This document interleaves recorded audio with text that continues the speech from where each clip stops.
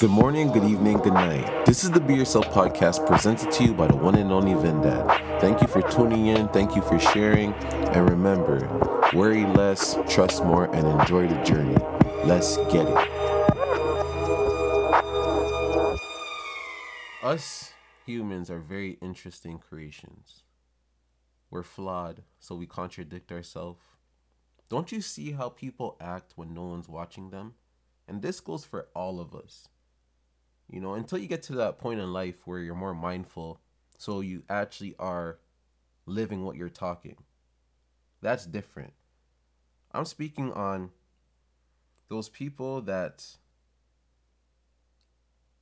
if no one's watching them, they'll just do wild shit. Wild shit. They won't follow their morals anymore. They won't follow their principles. They won't follow their integrity. Whatever they stood for just goes out the window when no one's watching them. I've done it before myself, especially with certain women. There's some girls I slept with, and I'll be honest with you. If people were watching me, I would never have slept with these women because it wasn't my type. It wasn't my type of woman. But I just did it because I knew I could. So I took advantage of that scenario. But in reality, I never wanted to do that. I just did it just because no one else was watching. It's just like kids. If you don't watch kids, you'll notice that they'll create way more mess than usual. But if you're watching them, they move a certain way. Even when it comes to the way they speak. With their friends, they swear and everything, but around the parents, they say no swear words. They say yes, please, all those words. With their friends, they're like, gimme. You know, there's a difference. Perfect example of this, too, is some of my homegirls. They say they will never do this, never do that, never do this. And I hear them. I understand exactly what they're saying. But they go on vacations with guys that they would never give a chance. Never give a chance. The only reason why they gave them a chance is because the person has money. They won't show no pictures of this person, but they'll sleep with the person. Right?